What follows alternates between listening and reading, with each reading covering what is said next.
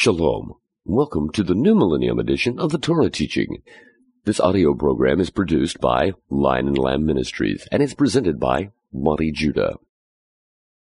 Beginning in Exodus chapter 10 at verse 1, extending through chapter 13, verse 14, these three chapters now will tell us this particular part of the story of the Exodus. Specifically, the part that we're going to refer to is the last three judgments upon Egypt and the actual event we call the Passover. The actual event of the judgment of God upon the firstborn of Egypt, which brought about the redemption and the deliverance of Israel under Egyptian bondage.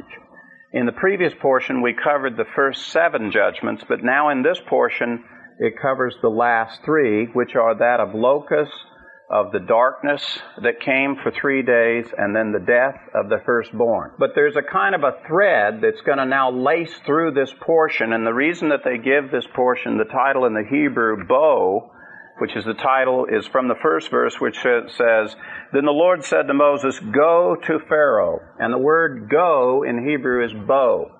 And what we're going to hear is we're going to hear this word bo go through this passage a number of times. And just to give you kind of a precursor to it, you're going to hear God say to Moses, go to Pharaoh and say these things. Then we're going to hear Pharaoh say, go, Israel, go from Egypt, but leave your children.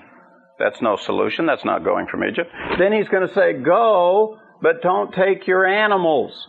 And then he's going to say, get out of my sight. Go. And then finally, Egypt will say, go out, get out of here. And you'll hear this word go all throughout this passage. Everybody's telling everybody to go. But actually, what we really need to be asking ourselves, if I could use kind of an American colloquial expression, is we need to be asking what's going on here.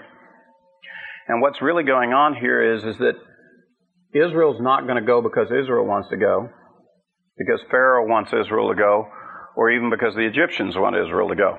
They're going to go, Israel's going to go because the Lord is going to bring them out. And in fact, if I could take you to almost one of the last verses, in fact, the last verse of this passage, Exodus chapter 13, verse 14, let me read for you again so you have the conclusion right up front. This is a little bit, I'm telling you up front what we're going to do. Verse 14, and it says, and it shall be when your son asks you in time to come, saying, what is this? Then you shall say to him, with a powerful hand, the Lord brought us out of Egypt from the house of slavery. The answer to the question of why did Israel leave Egypt is because the Lord brought Israel out. Not because Pharaoh said go. Not because Moses said go. Not because Israel said they wanted to go. Not because the Egyptians said get out. It's because the Lord did it. And the Lord's going to get all the credit for this. And it's by His powerful hand and by His judgments. And the one thing that I would hope that we would grasp from the ancient story that we're going to review here is that we'll come to that conclusion just as the Scripture gives to us. It's not because a bunch of men got together and said, we think it's a good idea to leave Egypt. It's because the Lord did this. And the Lord's going to get all the credit for it. And what I'm really specifically trying to home in on is that there's a parallel that you're going to find in this particular segment that ties right to our new covenant faith. When it shall be asked, how is it that you left the earth and you came into God's kingdom? You will not answer and say, it's because I said I wanted to go. It will not be because other brethren said to you, well, why don't you go to the kingdom? It will not be because the devil said, get out of my sight. It will because God brought you to His kingdom.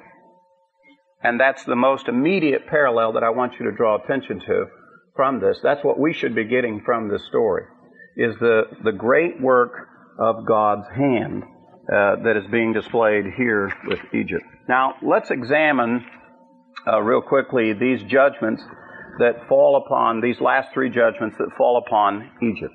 And there's always a lesson to be taught in these judgments. If you've heard me speak on the subject of the judgments on Egypt before, you've heard me say this, and I'll say it again. There is a parallel between the judgments that fell upon Egypt and the future judgments that will fall upon this world. The judgment that fell upon Egypt was God displaying and manifesting Himself to Pharaoh, to the Egyptians, to the sons of Israel, so that they might know the Lord. There's another set of judgments coming. Well, instead of 10 judgments, as they did in Egypt, it's a set of 3 sets of 7 judgments in the book of Revelation. But the objective is the same. The Lord will be manifesting Himself so that the whole world might know the Lord. And therefore, if the same purpose and objective is there, we're going to find some other parallels because God's obviously doing the same thing. We'll find a number of parallels. And in this two sets of judgments, the next two, the 8th and 9th judgment, you're going to see a striking parallel to future judgments. So you should pay close attention to these judgments in Egypt, that of locusts and of the darkness, to understand, because they are your future. They are the future of the world. In Exodus chapter 10, and beginning at verse 12, Moses now gets ready for the judgment of locusts. There it reads as follows. Then the Lord said to Moses, "Stretch out your hand over the land of Egypt for the locusts, that they may come up on the land of Egypt and eat every plant of the land, even all that the hail has left." So Moses stretched out his staff over the land of Egypt, and the Lord directed an east wind on the land all that day and all that night. And when it was morning, the east wind brought the locusts. And the locusts came up over all the land of Egypt and settled in all the territory of Egypt, and they were very numerous. There had never been so many locusts, nor would there be so many again. For they covered the surface of the whole land, so that the land was darkened, and they ate every plant of the land and all the fruit of the trees that the hail had left. Thus nothing green was left on tree or plant of the field throughout all the land of Egypt. Then Pharaoh hurriedly called for Moses and Aaron, and he said, "I have sinned against the Lord your God and against you." Now for us here, all we basically can understand about this plague of locusts is it's very severely described. It says there was nothing green left. A few short years ago, I happened to read an article of a farmer that I believe was up in North Dakota. He just had a little locust infestation hit his farm. It was a little one, but it hit his farm pretty good. In one day, they came in and they settled in on his farm. They ate everything. They even ate the kids' nylon trampoline that had been sitting out in the backyard because it had fiber in it. You know, one of those big trampolines, the black nylon, they ate it. They ate the caulking out of his windows of his house, and window panes fell out of their windows. They ate everything. So that was a little locust infestation on just one guy's farm.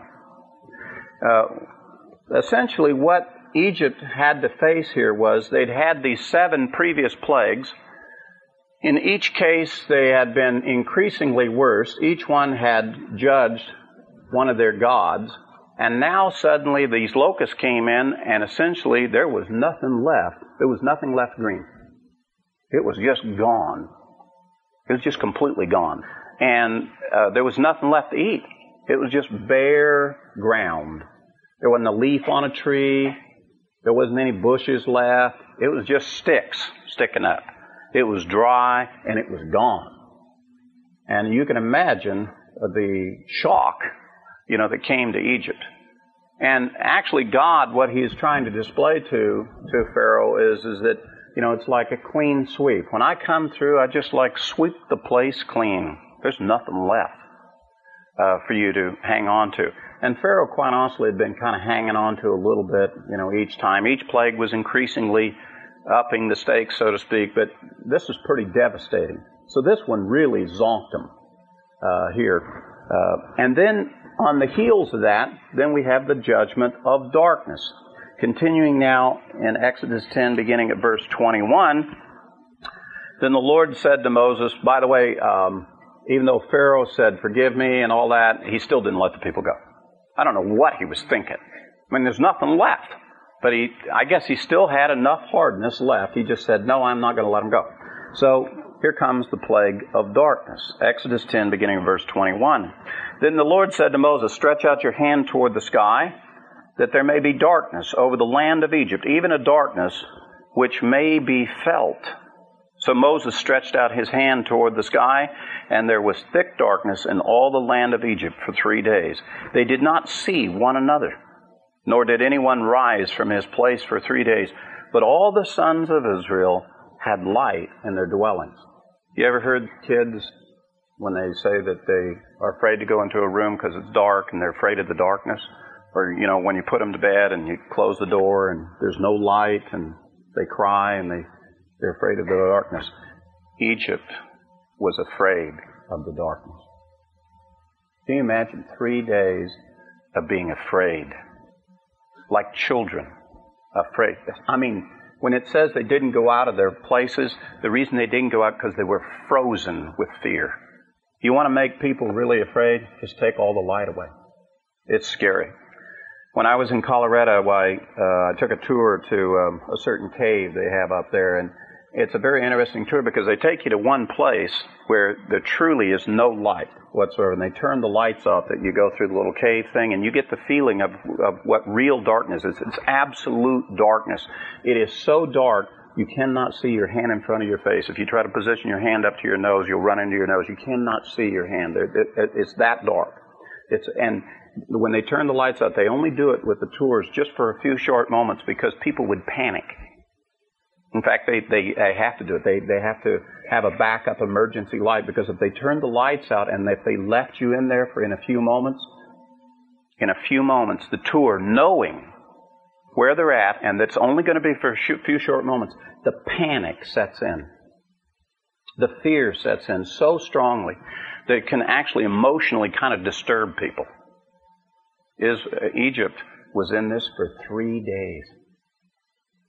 3 days frozen with fear.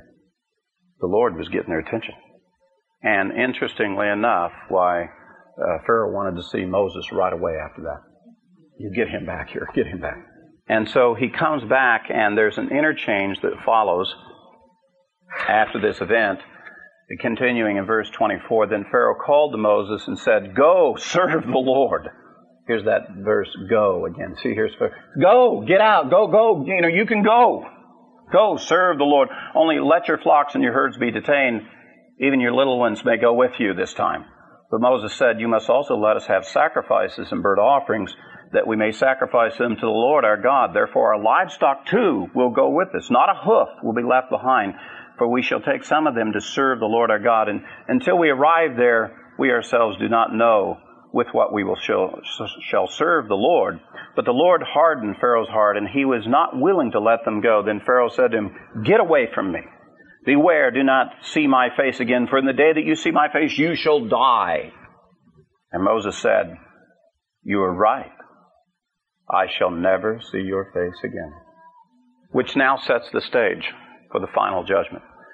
If you go back through and you survey all of these judgments, they just increasingly got worse and worse and worse. And in these last two, we see locusts that just eat everything. The panic is now setting in on Egypt.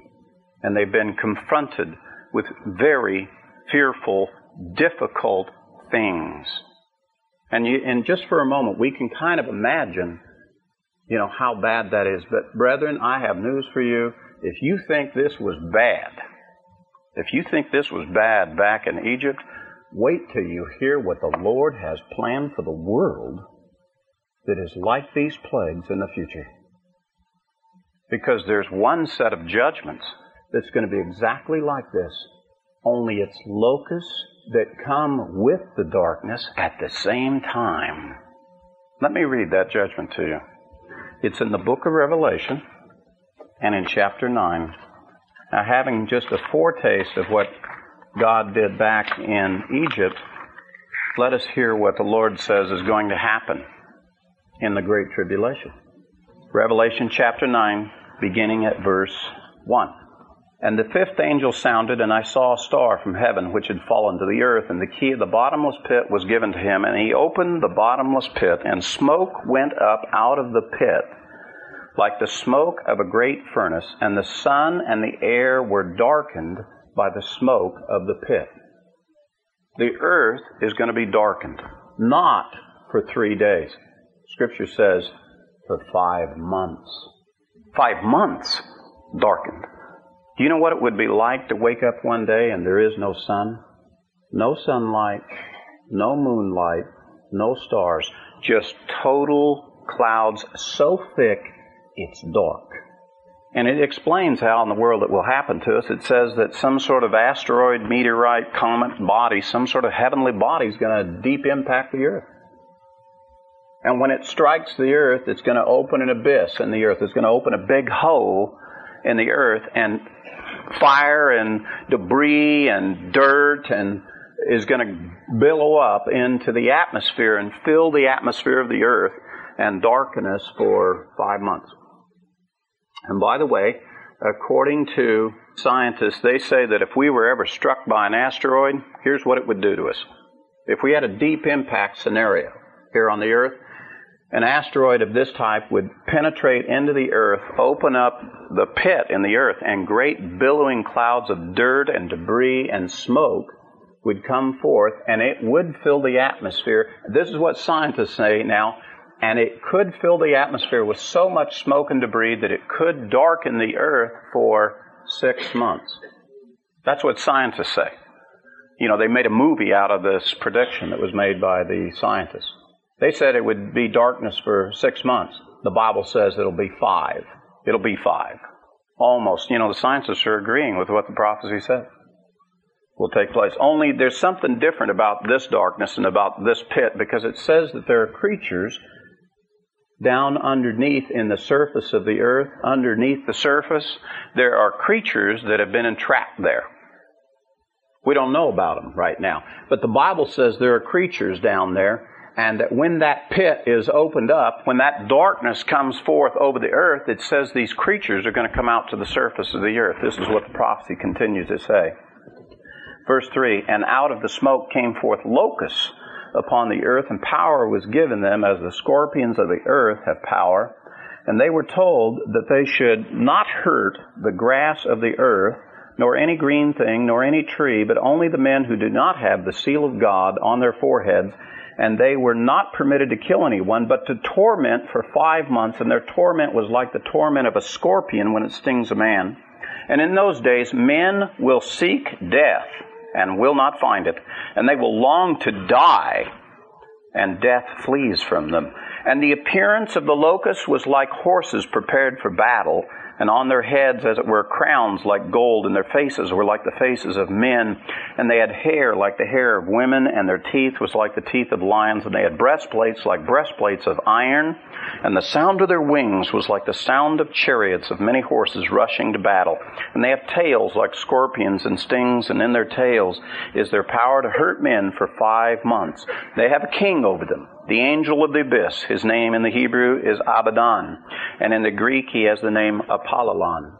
It's not helicopters, brethren.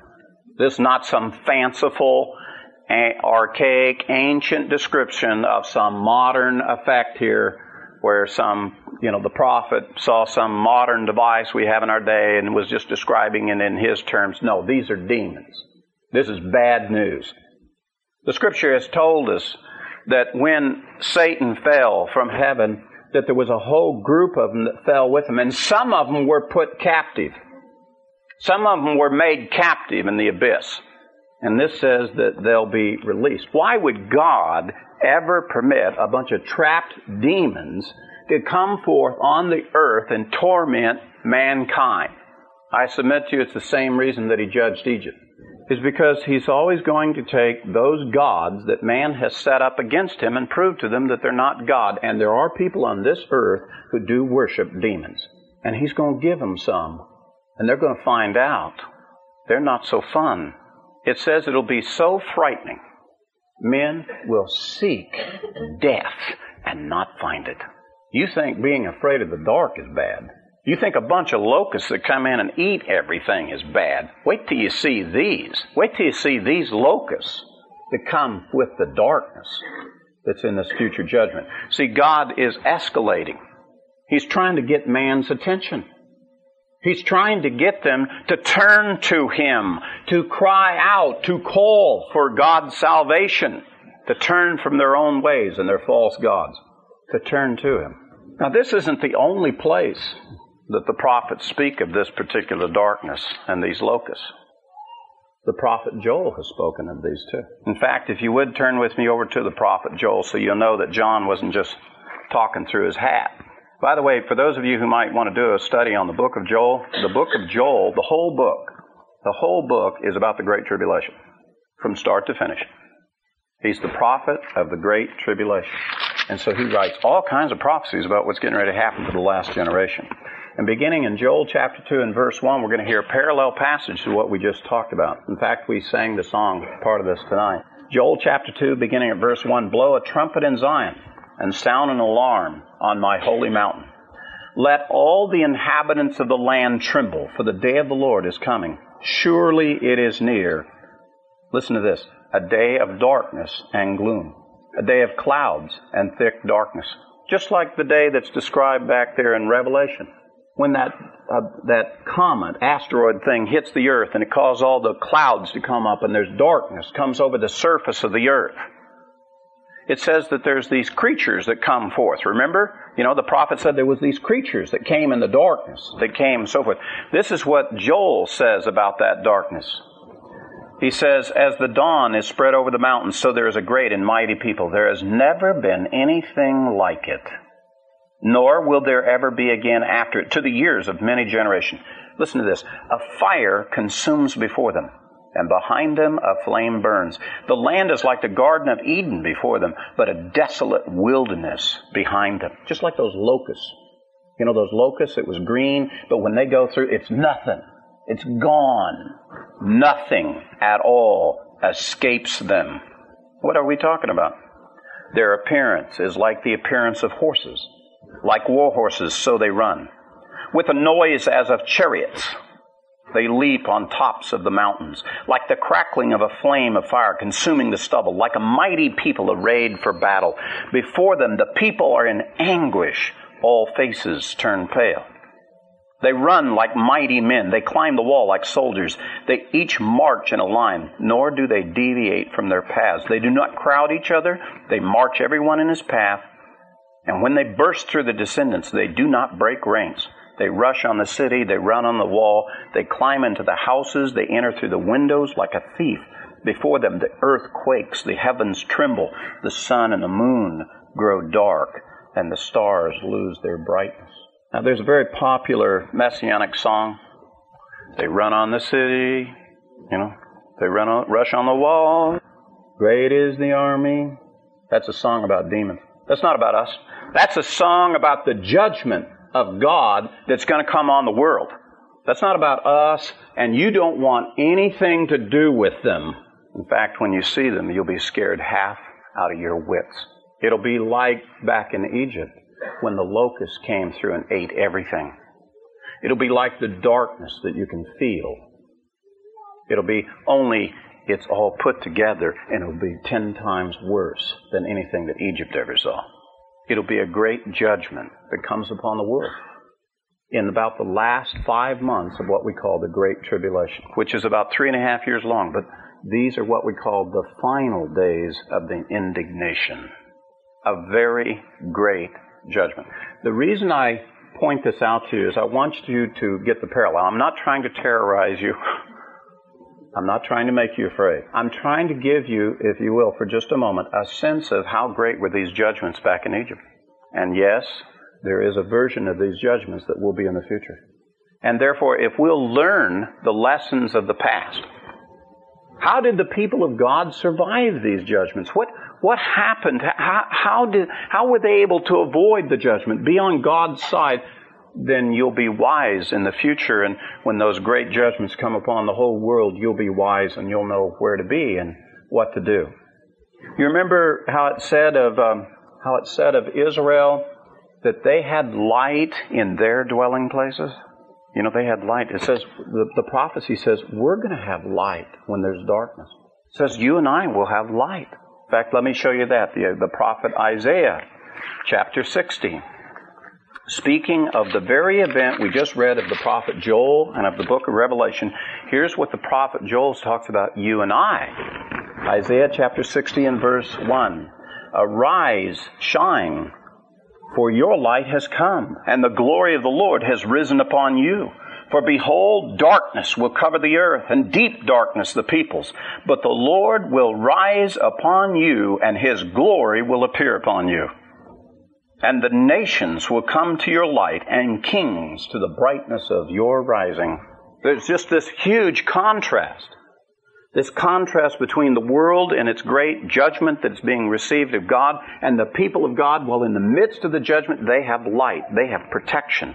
Do you remember those locust beasts? They can go out and torment any man except those that have the seal of God in their foreheads. Except those. And how many of them are there? 144,000 of them. And so when the darkness comes, brethren, let me give you some simple counsel. When the darkness comes in the Great Tribulation, where do you want to be? You want to find those guys that have the seal of the living God in their forehead, and you want to stick to them. Because they cannot be harmed. And that's where the light will be. And that's how you avoid that judgment.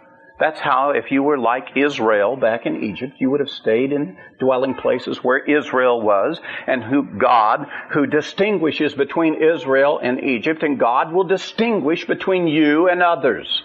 Therefore, those judgments are not upon you, but upon the world. You will see them, though. You will know of them. You will know it's the hand of the Lord. And just as there was Moses and Aaron who stood up and announced each of the judgments and warned Israel and prepared them and so forth, you'll have warning. You'll know that they're coming. In fact, every one of you has a warning book in the book of Revelation telling you exactly every judgment coming. And if you believe the word, the warning word that's been given, then you'll know what to avoid. You'll know where to be, who to look, who you can trust and who you can. Because the Lord has a plan there. And essentially, if you can get the connection for just a little bit now of this 8th and 9th judgment and how God used this in Egypt, and you can see how it's going to be into the future for the last generation when the Lord comes back, well, then you ought to be real interested in about this last judgment. This last one is the most important one that came to Egypt. It's the one that has set precedent for us spiritually, and is the one that, if there's any of the judgments to understand, it's this last one that you really want to understand. If there's one to draw a parallel to, it's this last one that you want to draw a parallel to. Because the last judgment that came upon Egypt was the death of the firstborn. Egypt's firstborn will now suffer. And so you might ask yourself the question, well, why the firstborn? Locusts are pretty bad. Darkness is pretty bad. What is going on? Why is God using the death of the firstborn to be this final thing to conclude this matter with Egypt? It goes back to things that God said before. Now, we're in Exodus chapter 10 and 11. That's where we're at. But I want you to go back a little bit earlier so you can see how this was all planned, going back to Exodus chapter 4. This is back at the moment when Moses is being dispatched to Egypt the first time. And when Moses is being dispatched to Egypt, Moses is told what's going to be happening. That these judgments, they're all going to end up coming to this. And so in Exodus chapter 4, beginning at verse 22, this is what is said. Then you shall say to Pharaoh, and this is Exodus 4 now, this is before the judgments start happening. Thus says the Lord, Israel is my son, my firstborn. So I said to you, let my son go that he may serve me, but you have refused to let him go. Behold, I will kill your son, your firstborn. It was always going to come to this. Pharaoh didn't really get it. He didn't believe what Moses said. You mean it's all going to come down to the firstborn of Egypt? Yes, it's going to come down to your son, Pharaoh. We're going to go through all these other judgments, but we're ultimately going to get to your son. And you know what is so interesting about this little prophetic picture that Moses is giving to Pharaoh about the judgments that came on Egypt is there's a secret clue in this passage about the last generation. There's a secret clue in here if you've got your eyes open and your ears open and you've got your heart open, it's what we call the sowed level of the Torah. There's a special hidden clue, a little mystery in here for the future generation, because that's what it's going to come to for us. Because in that phrase, Israel is my firstborn, is my son, my firstborn, the sages of Israel found a very interesting thing. Every third letter in the Hebrew of that expression spells the word Jerusalem. Jerusalem belongs to the Lord. And the Scripture tells us prophetically that in the last generation, that it will be over Jerusalem that all this judgment will come upon the world. It's going to start with that and end with that.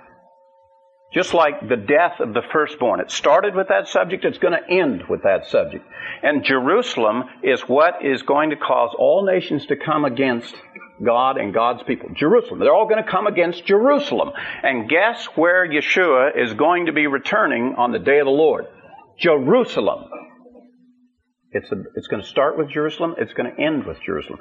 That's the reason why you and I should be paying very close attention to current events going on in this world, because the world has now come center stage to an issue in this world called the Middle East, specifically Israel, specifically a certain city called Jerusalem. And the conflict that's going on in the world right now is about Jerusalem. It's about Jerusalem. And the prophecies are very clear about that. And if you can see the pattern of how God planned these judgments and brought it to a conclusion with Egypt, it was over God's firstborn, that was what He was, if you will, fixated on. Israel, my son, my firstborn. And that's the reason why all this trouble came to Egypt. I have news for you. For the world, it's Jerusalem. God is like fixated on Jerusalem, the city of the King. And He says, I'm not going to give it up. We prayed the song tonight, and it's been the watchword of generation after generation. We've prayed for the peace of Jerusalem. Why? Because the Lord says, I've set watchmen on the walls of Jerusalem, and I have told them to give themselves nor the Lord no rest until He makes Jerusalem a praise in all of the earth. Until this situation over Jerusalem is resolved, this world is going to be in a mess, and that will be what God resolves. And when we all get together with God in the kingdom, and the first place we're going to assemble is Jerusalem. It's going to start and end with Jerusalem, just like it started with the firstborn. The subject of the firstborn is how it starts and ends of this great judgment with Egypt. Now let's examine this judgment a little bit more in detail. Turn with me now to Exodus chapter 11 as Moses prepares to announce this final plague, this final judgment. Beginning in chapter 11 at verse 1. Now the Lord said to Moses, one more plague I will bring on Pharaoh and on Egypt, and after that He will let you go from here. And when He lets you go, He will surely drive you out from here completely. Speak now in the hearing of the people that each man ask from his neighbor and each woman from her neighbor for articles of silver and articles of gold. And the Lord gave the people favor in the sight of the Egyptians. Furthermore, the man Moses himself was greatly esteemed in the land of Egypt, both in the sight of Pharaoh's servants and in the sight of the people. And Moses said, Thus says the Lord, about midnight I am going out into the midst of Egypt. And all the firstborn in the land of Egypt shall die, from the firstborn of Pharaoh who sits on his throne, even to the firstborn of the slave girl who is behind the millstone, all of the firstborn of the cattle as well. Moreover, there shall be a great cry in all the land of Egypt, such as there's never been before, such as shall never be again. But against any of the sons of Israel a dog shall not even bark, whether against man or beast, that you may understand how the Lord makes a distinction between Egypt and Israel. And all these your servants will come down to me and bow themselves before me, saying, Go out, you, and all the people who follow you. And after that I will go out. And he went out from Pharaoh in hot anger. Then the Lord said to Moses, Pharaoh will not listen to you, so that my wonders will be multiplied in the land of Egypt. And Moses and Aaron performed all these wonders before Pharaoh. Yet the Lord hardened Pharaoh's heart, and he did not let the sons of Israel go out of his land.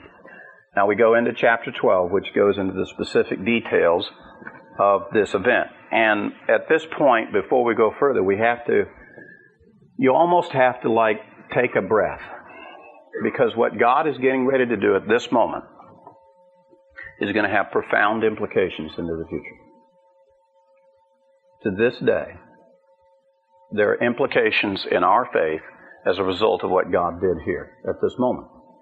There are implications that have resounded throughout history as a result. It's not just because Israel left Egypt. That's not it. You're going to see some very specific things here if you follow along with me. Chapter 12. Now the Lord said to Moses and Aaron in the land of Egypt, "This month shall be the beginning of months for you. It is to be the first month of the year to you." You have to stop there and examine, what in the world did the Lord say? This month shall be the beginning of months for you. This is not the beginning of the Hebrew year. The month that he's talking about here is the month of Aviv, or as we would say in the traditional Hebrew calendar, the month of Nisan. This is in the springtime. It's getting ready to come up. But the Jewish New Year, the head of the year, is off in Tishri. It's off in the fall. That's the creation calendar. So what is God saying here? He says, so this month is going to be the beginning of months. Something dramatic is going to take place. You're going to start counting things in a different sort of way. You're going to look at the world and you're going to count time, and everything's going to change as a result of this. This month is going to become the beginning of something. Now, back there in Tishri is creation. What's God talking about? His second part of his great plan, redemption. Redemption is going to come to Israel on this month. And for purposes of redemption, you will forever count. This is the first month. This is the head of the year. For redemption, Israel, from this moment forward, will count the years of a king only based on this month. When it says that David was king of Israel for 40 years, what does that mean? It means that when this month came, he was a king 40 times. And what they understood this to mean was this is when the Messiah, the Redeemer, would be coming. That when the Messiah would come to Israel, he will come in this month. At this holiday, he will come. The Redeemer will come at the Feast of Redemption. Why? Because he's the King.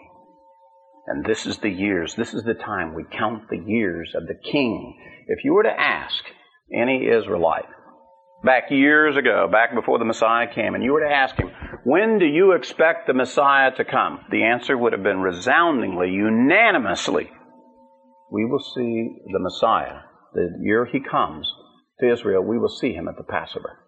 You remember the Messiah when he was Messiah Yeshua, when he was being confronted a couple of times? They were asking him on various occasions, said, "Are you the Messiah?" And he didn't seem to answer. He didn't answer very directly. He was always giving these indirect answers to, he was always using that Eastern way of, that biblical way of thinking. He would answer a question with a question, those kinds of things. But he kept telling his disciples, my time has not yet come. My time has not yet come. But when he came to the Passover, he said, my time has come.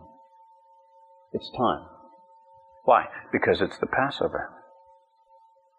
It's because of what God instructed Moses. This will be the head of the month. This will be the month. This will be the time when redemption will come to Israel. This is when you'll count the time of the king. This is the time. That's what those words mean. And every sage of Israel has based off of this. This is a huge messianic prophecy. This is when the Messiah will come. He will come at the Passover. At the Feast of Redemption is when the Redeemer will come. And so we're getting ready to see a picture of the Redeemer, the Savior, the Deliverer of Israel. This is all being set. So this is the right time. So what is it that we're going to do? Speak to the congregation of Israel, saying, on the 10th of this month, they are each one to take a lamb for themselves, according to their father's households, a lamb for each household. Now, if the household is too small for a lamb, then he and his neighbor nearest to his house are to take one according to the number of persons in it. According to what each man should eat, you are to divide the lamb. Your lamb shall be an unblemished male, a year old. You may take it from the sheep or from the goats, and you shall keep it until the 14th day of the same month. Then the whole assembly of the congregation of Israel is to kill it at twilight. Moreover, they shall take some of the blood and put it on the doorposts and on the lintel of the houses in which they eat it. And they shall eat the flesh the same night, roasted with fire, and they shall eat it with unleavened bread and with bitter herbs. Do not eat any of it raw or boiled or at all with water, but rather roasted with fire. Behold, both its head and its legs along with its entrails, and you shall not leave any of it over until morning. But whatever is left until morning you shall burn with fire. And this is the manner that you shall eat it, with your loins girded, your sandals on your feet, your staff in your hand, and you shall eat it in haste. It is the Lord's Passover. For I will go through the land of Egypt on that night, and will strike down all the firstborn in the land of Egypt, both man and beast, and against all the gods of Egypt I will execute judgments. I am the Lord. And the blood shall be a sign for you on the houses where you live. And when I see the blood, I will pass over you. And no plague will befall you to destroy you when I strike the land of Egypt. Very interesting little detailed procedure. This is how you'll be safe, Israel. This is how you'll escape this judgment. This final judgment that will come upon Egypt. I want you to take a lamb. I want you to bring it in your house on the 10th. I want you to keep it there in your house. Check it out. See if there's any blemish. See if there's anything wrong with it. See if it's sick. Make sure it's healthy. No defect. Have your children play with it. Befriend it. Make it a pet. Get to know it. And then I want you to do something really strange. I want you to take that lamb, and on the eve of the 14th, I want you to slay it. Everybody slay it. Roast it with fire. And then you're going to have a feast to the Lord, the feast of freedom, the feast of redemption. It'll be the Passover.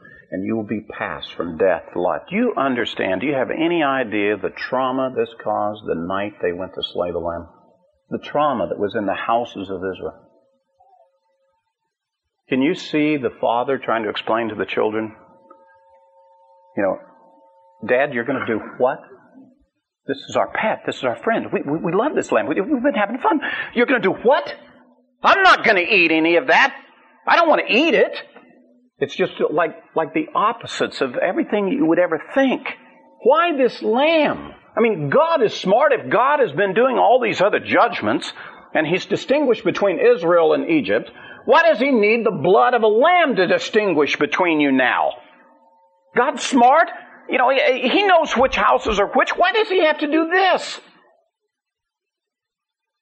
We don't have necessarily those answers, but I can imagine there was a lot of trauma. There was a lot of discussion going on in the house of Israel. Why this?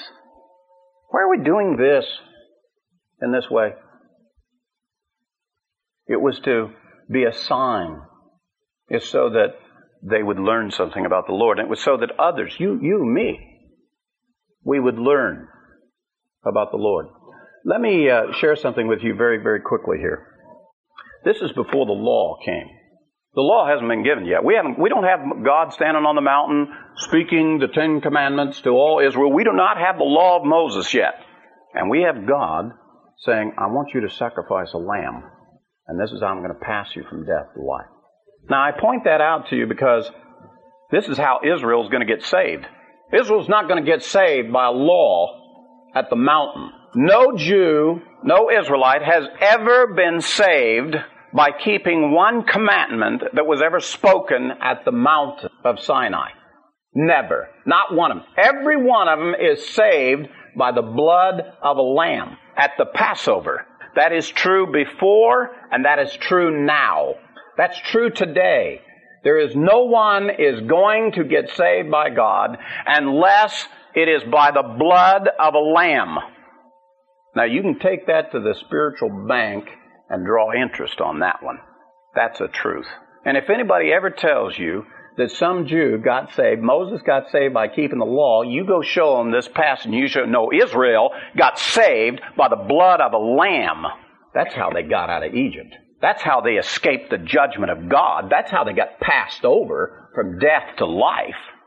And I have news for you. God's setting precedent. That's how every person is going to get saved. That's how salvation will come to all of God's people. Is because you have the blood of a particular lamb over your door.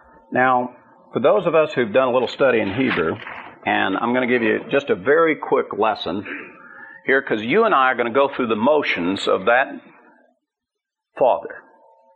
He has slain the lamb with his house. He has collected the blood. He slit the throat of the lamb. He allowed the blood of the lamb to be captured into a bowl. He has taken a hyssop branch, and he's now gone to the doorposts of his house and with this bowl, basin of blood, and he dips the hyssop into it, and he's doing what the Lord has told him to do. And so he dips it in, and he's probably a right-handed fellow like most of us are, and he's looking at the lintels of his door and the doorposts. And so he reaches up and he kind of takes the hyssop and he kind of strokes across the top of his lintel of his door. And so he strokes across and he gets some more blood and he strokes down the doorpost, and he goes over and he strokes down the doorpost. And did you all see me do that? Let me I'm going to turn now, and so you'll kind of see in right-handed fellow, I'm going to go over the top and down and then down again, down the doorpost. And I've done exactly what God said. I have put the blood on the doorpost. And you know what I've also done? I've drawn a certain Hebrew letter. Hey. Hey. And that letter is the letter that means life. Life. Because when you see the blood, it's life. Actually, what we saw was a certain Hebrew letter. Life. You've heard the Hebrew expression, l'chaim. L'chaim. To life. It's the letter for that. And if you ever see the little ornament that's hanging, that a lot of Hebrew people, to have that one Hebrew letter there that's hanging there, it's that letter. What they're really trying to illustrate to you, the reason why that's an ornamental piece of jewelry to the Jewish people is, it's not so much the letter or the life, is they're trying to imitate the picture of the blood that was on the doorpost. Their hope is that God will see the sign and they'll be passed from death to life. It's a picture of life. The Passover. That's what that's about. It's that letter. That's the same letter that's in God's name. In fact, there's two of them in His name. The name that God gave to Moses, the burning bush, was when He sent him back to Egypt to go take Egypt out of Egypt, take Israel out of Egypt. And God told him, He gave him this special name, this Yod He Vav He name. There's two of those letters in there, and that letter, symbolic, means what comes forth. And what Moses taught the children of Israel, what God was trying to illustrate and teach them, was that what comes forth, these two things that come forth, is that salvation and deliverance comes forth by the hand of God. Not they decide to go out and get salvation, not because Pharaoh gives them salvation or because anybody else gets, because God gives them salvation and deliverance. And as I pointed out to you before, this is the same name that was sitting over the top of the cross. That when they made that sign over the top of Yeshua, it said Jesus of Nazareth, King of the Jews. And the reason why the religious leaders get all upset about that sign is because the first letter of those Hebrew words, Yeshua HaMashiach, Ve Melech HaYehudim, is Yod He Vav He. There's the name of God right over the top of it. What the name actually means is salvation and deliverance comes by the nailed hand of God, is what the name means. With a powerful, outstretched hand, you will receive salvation. Now, Israel in Egypt, they saw this powerful outstretched hand by these judgments. And in particular, this judgment of the firstborn. And this is a real perplexing thing for the sages of Israel, because they know that this judgment of the firstborn, that it was God went through the midst of Egypt that night. It was God who walked through Egypt that night. Only it's called the angel of the Lord. And they say, God was the angel of the Lord, and He walked through and He judged Egypt. That it was God actually who did it. And guess what Yeshua says? It's God who actually did it. Now the parallels are striking. Let's see. We're to get this lamb and to bring it into her house on the 10th of Nisan, the 10th of Aviv. What day did Yeshua enter into the house of Israel? On the 10th of Aviv, he rode into Jerusalem. What day was the lamb to be slain? On the 14th. What day was Yeshua slain? On the 14th, on the Passover. Just exactly as Moses said. And you know, of course, the parallels of the Lamb of God. We know it's a Lamb of God that is to do the work of salvation. It's the blood of the Lamb, the one that passes from death to life. It's the one that's apart from the law, different from keeping of commandments. That's where salvation and deliverance comes from. Not by the keeping of commandments, but by the blood of the Lamb is where salvation comes. And so when John the Baptist saw, the first time he saw Yeshua come walking up, and he said, "Behold, the Lamb of God that takes away the sin of the world." Pretty profound stuff for a Levite priest to be saying. And by the way, John the Baptist was a Levite priest. He was a priest. He was the son of a priest. And he pronounced, that's the acceptable sacrifice right there. Just like Moses said, the acceptable sacrifice. How did Jews get saved? Before or after the Messiah? Before the Messiah, they get saved by the blood of the Lamb. After the Messiah, they get saved by the blood of the Lamb. How does anybody get saved? By the blood of the Lamb. Before the law, after the law, during the law, it don't make no difference. By the blood of the Lamb. That's the only salvation that this book describes. And I'm talking about from Genesis to Revelation 22. One salvation by the blood of the Lamb, period. That's the end of that discussion about salvation. You cannot take the blood of the Lamb and add anything to it. Now, religious men will try to, but that's it. That's the salvation. That's the picture. That's the pattern that's been set. Now, people sometimes get confused about other signs, other symbols, other remembrances, but this is all that the Scripture presents. And in fact, what Moses specifically commands us and teaches us with regard to this is he says, if I turn back to Exodus chapter 13 now, he says in verse 3, concerning this Passover, this remembrance that we were to do, and Moses said to the people, "Remember this day, in which that you went out from Egypt, from the house of slavery, for by a powerful hand the Lord brought you out from this place, and nothing leavened shall be eaten." You will not mix this with anything else. Just this bread. Just this bread. Just this feast. Not mixed with anything else. He says, verse 8, "And you shall tell your son on that day, saying, it is because of what the Lord did for me when I came out of Egypt." Not only will you observe it, but you will teach your son about how you personally experience this. One of the things that we teach in the keeping of the Passover, every person who eats the Passover, you must come personally and believe. Even though you realize it's a memorial, it's a remembrance, you must, when you sit down, you must believe at that moment you're in Egypt. It's the Passover. And the Lord is passing over you now. You know what? The same thing is true of every person that we say of the faith. You personally must believe that Yeshua has passed you from death to life. You cannot come in and join in with a bunch of other people who believe it and then you just join in with them. No, you have to personally be a part of this. Every one of you individually must identify with this Passover directly and personally. You have to have the blood over your doorpost of your house, you personally, or else you do not have this Passover. Verse 9, he says, "It shall serve as a sign to you on your hand and as a reminder on your forehead, that the law of the Lord may be in your mouth, for with a powerful hand the Lord brought you out of Egypt." It must be your testimony. There must be evidence. Evidence that you can see, evidence the Lord can see, evidence that others can see. In other words, it has to be as obvious as on your doorpost, there's the blood. You can't be in your house and say, well, yeah, I believe that. Well, where's the blood then? I want to see it. On the doorpost, where is it? Where is the sign of life? Not you were thinking about it, not you were intending about it. Where is it? Because when the Lord comes, that's what He'll look for. He won't be listening to explanations. He'll be looking for the blood. You have to have it. And that's what Moses teaches us. And then he says in verse 10, "Therefore You shall keep this ordinance at its appointed time, year to year. It is a permanent ordinance. Forever. Forever. No exceptions.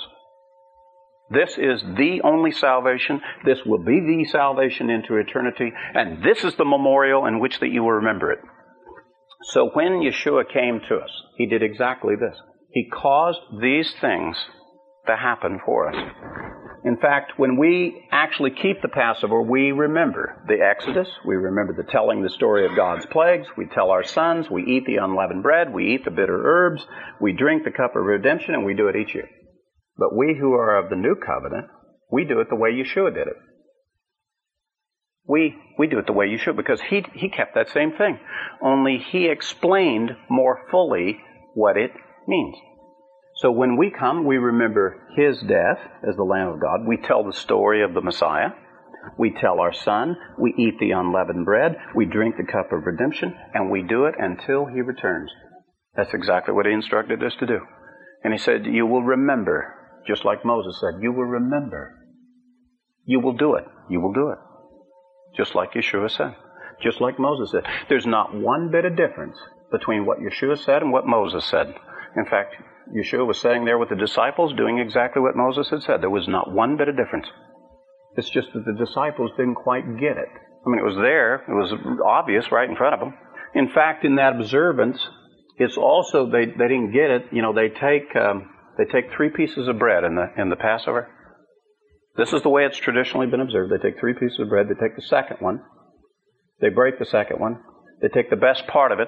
They wrap it in a linen cloth. They put it in another part of the house. They take a pillow they call the stone. They put it over it and they bury it. And then at the end of the meal, after the meal's over with, why they go and they get that piece of bread back. And of course, the children play the little game.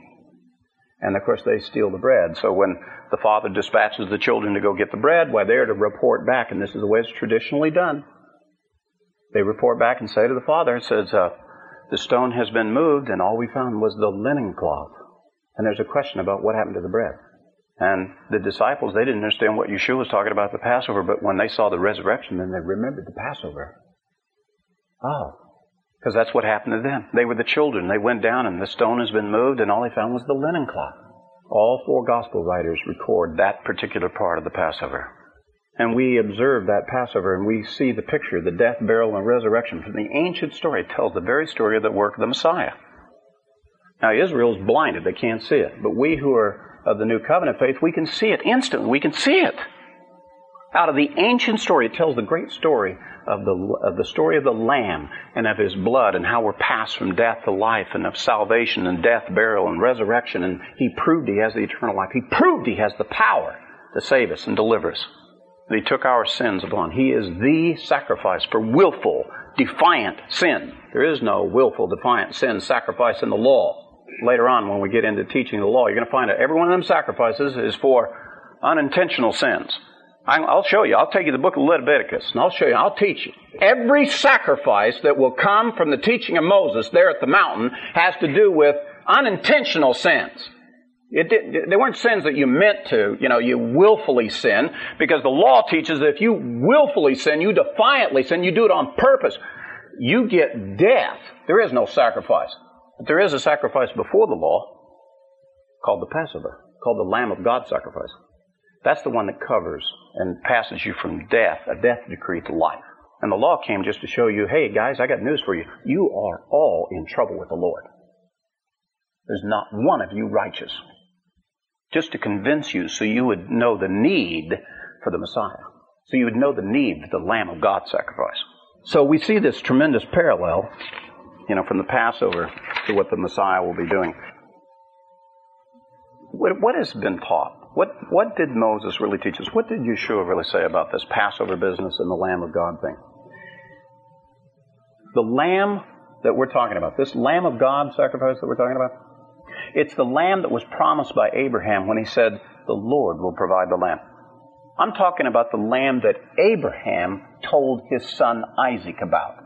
When he was taking Isaac up to sacrifice him, and Isaac said, Father, we have the fire, we have the knife, we have the wood. We don't have the lamb. We don't have the sacrifice. And Abraham said to him, the Lord will provide the lamb. Now, you know Isaac wasn't sacrificed up there. And there was a ram that was actually sacrificed. It wasn't a lamb. Abraham was talking about a future lamb. That God would give a lamb in the future. He would be providing. In that place, He would be providing a lamb. And what is that place that Abraham went to? It's the place that Yeshua was sacrificed. That place. That's the place. So when I'm talking about the lamb, I'm talking about the lamb that was slain so that Israel's firstborn would be passed from death to life. I'm talking about the lamb that Moses would promise to us as a sacrifice for willful defiant sin, which the law could not provide. I'm talking about the lamb that John the Baptist would introduce to the world and say, behold, the Lamb of God that takes away the sin of the world. I'm talking about the lamb that was slain in the place that Abraham said it would be slain. I'm talking about the lamb whose blood spells the very name of God and our salvation. I'm talking about the lamb. I'm talking about the very God whose outstretched arms saved Israel from Egypt and saves us from the slavery of sin. I'm talking about that lamb. There's only one lamb. It was foretold, and it came. The only difference between us and Israel is they saw it before it came, and we saw it after it came. But it's the same lamb. We've all been looking at the same lamb. Moses into the future, we into the past. Now, if this is so profound, if this is it, this is the focus, the Lamb of God, this particular lamb is the focus, then how can, and this is where it's going to get a little difficult, how can a true believer of God, of Yeshua, hold with disregard and disdain the teaching of Moses, when it's Moses who taught us about the Lamb? I mean, a true believer who believes in the Lamb of God, how can you disregard what Moses teaches when it's clear that this is the teaching of Moses? How can a believer of Yeshua think that Yeshua came to do away with Moses? He didn't come to do away with Moses. He came to fulfill what Moses said. How is it that Christians think that the Passover is not a commanded festival to teach their sons about the Lamb of God? The reason why we got trouble in Christianity is because we're not following the example that God said. We're not teaching our sons about the Lamb of God, sitting them down at the Passover and telling them the story of the Lamb. And how is it that Christians think that the proper way to remember Yeshua is to throw away the cup of sanctification, the cup of instruction, the cup of praise, and to minimize the cup of redemption into the size of a church communion cup? That's supposed to be the symbol of this great salvation? And they throw all the other cups of instruction away, the cup of praise away, that is the teaching of the Passover? They throw it all away, hold it with disregard. How is it that Christians consume less bread and drink than children spill from the Passover table and still refer to it, the amount, as being the feast of the Lord? It's the crumbs. Less than crumbs. How is it they think that's it? Or how is it that some Christian leaders hold brethren in disdain because you would dare honor God's word, ceasing from your labors on Sabbath and yielding to Yeshua, the Lord of the Sabbath? And by the way, there are many in this assembly who have suffered the disdain of other brethren because you would dare honor the Lord of the Sabbath on the Sabbath day. Or even worse, how is it that the same leaders refuse to teach the keeping of the Passover, to remember and teach the Lamb of God, when it's Yeshua who is the promised Lamb of God? And Yeshua and the disciples ate the Passover. And yet they would say to other brethren, you don't have to keep that. You don't need to do that. When it's the very teaching of the salvation of the Lamb of God. In fact, the Passover, Pesach, which means Passover, is the story of the Lamb. The booklet, the Haggadah, the story of the Lamb. That's what it's called. You know, I thought that would be the very thing that we would want to teach. The very thing that we, as New Covenant believers, that'd be the very thing that we want to teach. Turn with me. This is the last passage. I know I'm running late, but we got started late. Matthew chapter 26.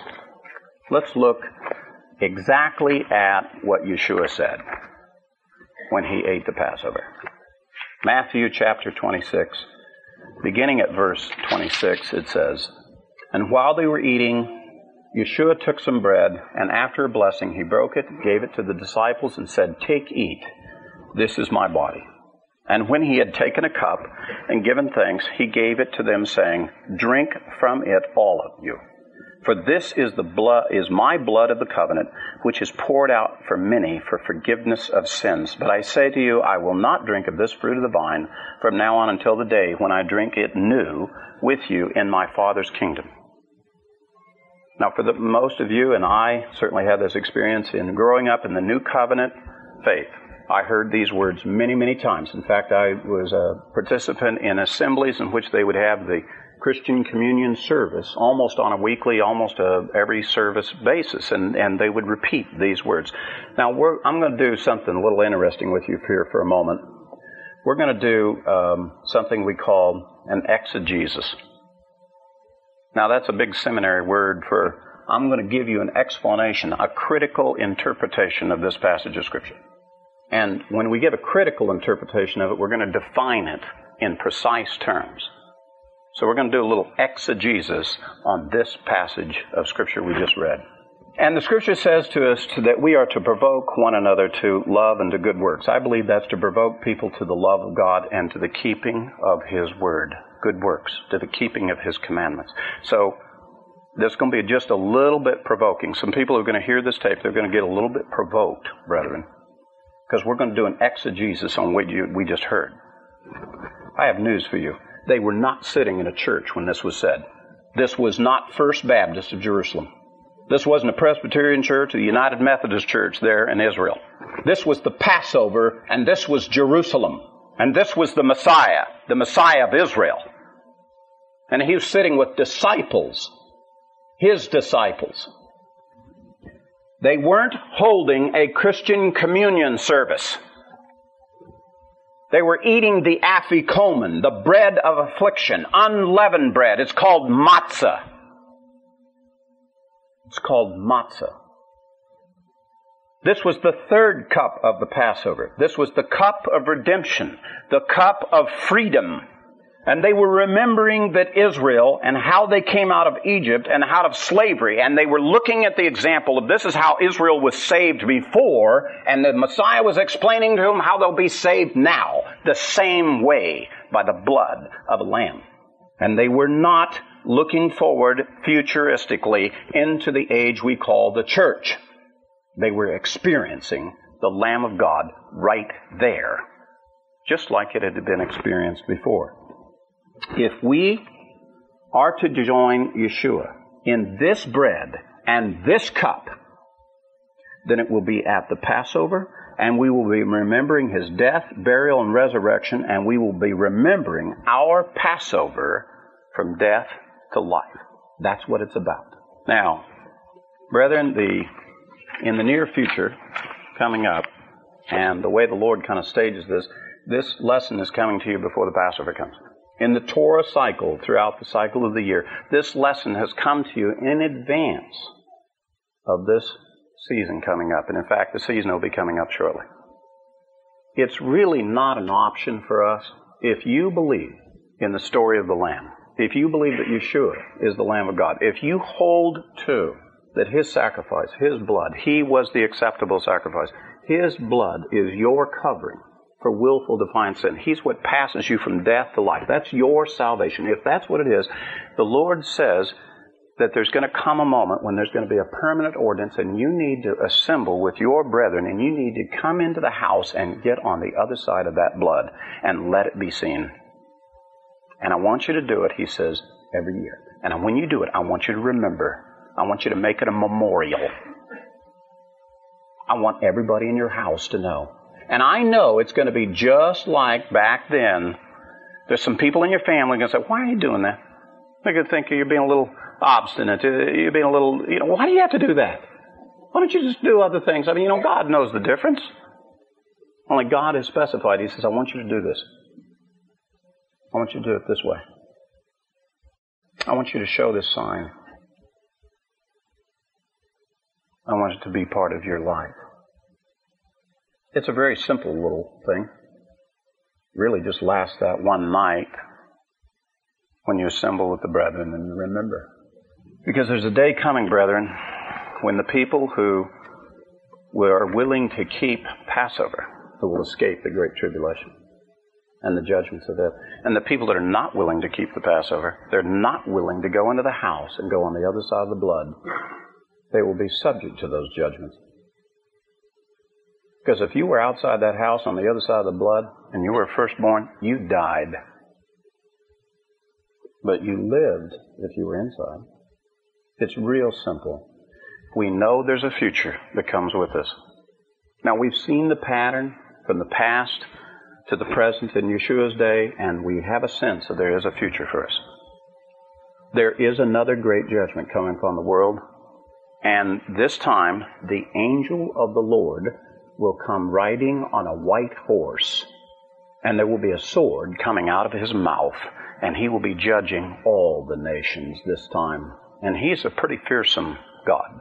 And you need to be on the other side of the blood of the Lamb. So when he sees it, he passes you by, and you belong to him. Something to think about as we get ready for the season. Amen? Let's pray. Father, thank you for the story of the Passover. Thank you, Lord, especially for the gift that you've given to mankind, the Lamb of God. Thank you for the gift of Yeshua, your Son, your firstborn, Lord, for us. Thank you that he came and he was the acceptable sacrifice, without spot, without blemish, that he came to that time, the Feast of Redemption, as the Redeemer. Thank you, Lord, that he was slain in that place. And Lord, our confidence is in you and in him, that you have fulfilled that which you said you would do. And redemption and freedom and salvation has been brought to us. And Lord, we don't want to be a people that would ignore such a wonderful and great gift. Lord, we also don't want to be a people who would minimize in any way, shape, or form the memorialization or the remembrance of such a gift. But Lord, we want our sign of you and your blood covering over our doorposts to be readily seen by all. And we know to do that, Lord, all we have to do is follow what you've instructed us to do. So, Lord, I would ask that for our assembly, for our congregation, that you'd put it within their heart, a reawakening, a newness, Lord, that if we love you, that we'll keep your commandments, that if we want to walk with you, we'll walk in the way that you walk. And Lord, we already know that you've kept it. So we want to keep it with you. And Lord, you promised into the future that there's a day coming that when you'll drink of the cup again with us, that you'll sit down and you'll eat that feast with us again. We know it will be in the kingdom, Lord. We know that we'll celebrate the Passover even in the kingdom. So let us, Lord, be about the business of practicing and hoping and waiting for that day. Being observant, careful, Lord, to give the sign properly. We thank you, Lord, for Moses and the teaching and the instruction. And I thank you, Lord, for the brethren in this assembly, the encouragement that they are one to another and to me. And Lord, I ask that you'd continue to bless them and encourage them, strengthen them in their faith, Lord. Raise them up to be your people, to be your witnesses, to encourage others to come and to learn of you. Lord, that especially that each of us would be brought to that point that we would eat of that bread that will never hunger again, that we'll drink of that cup that will never thirst again, and that we'll receive salvation and deliverance. And I pray this all in the name of Yeshua our Messiah. Amen. For more information about Lion and Lamb Ministries, call our office at 405-447-4429. Our address is Post Office Box 720-968, Norman, Oklahoma 73070. Our web address is www.lionlamb.net. Thank you.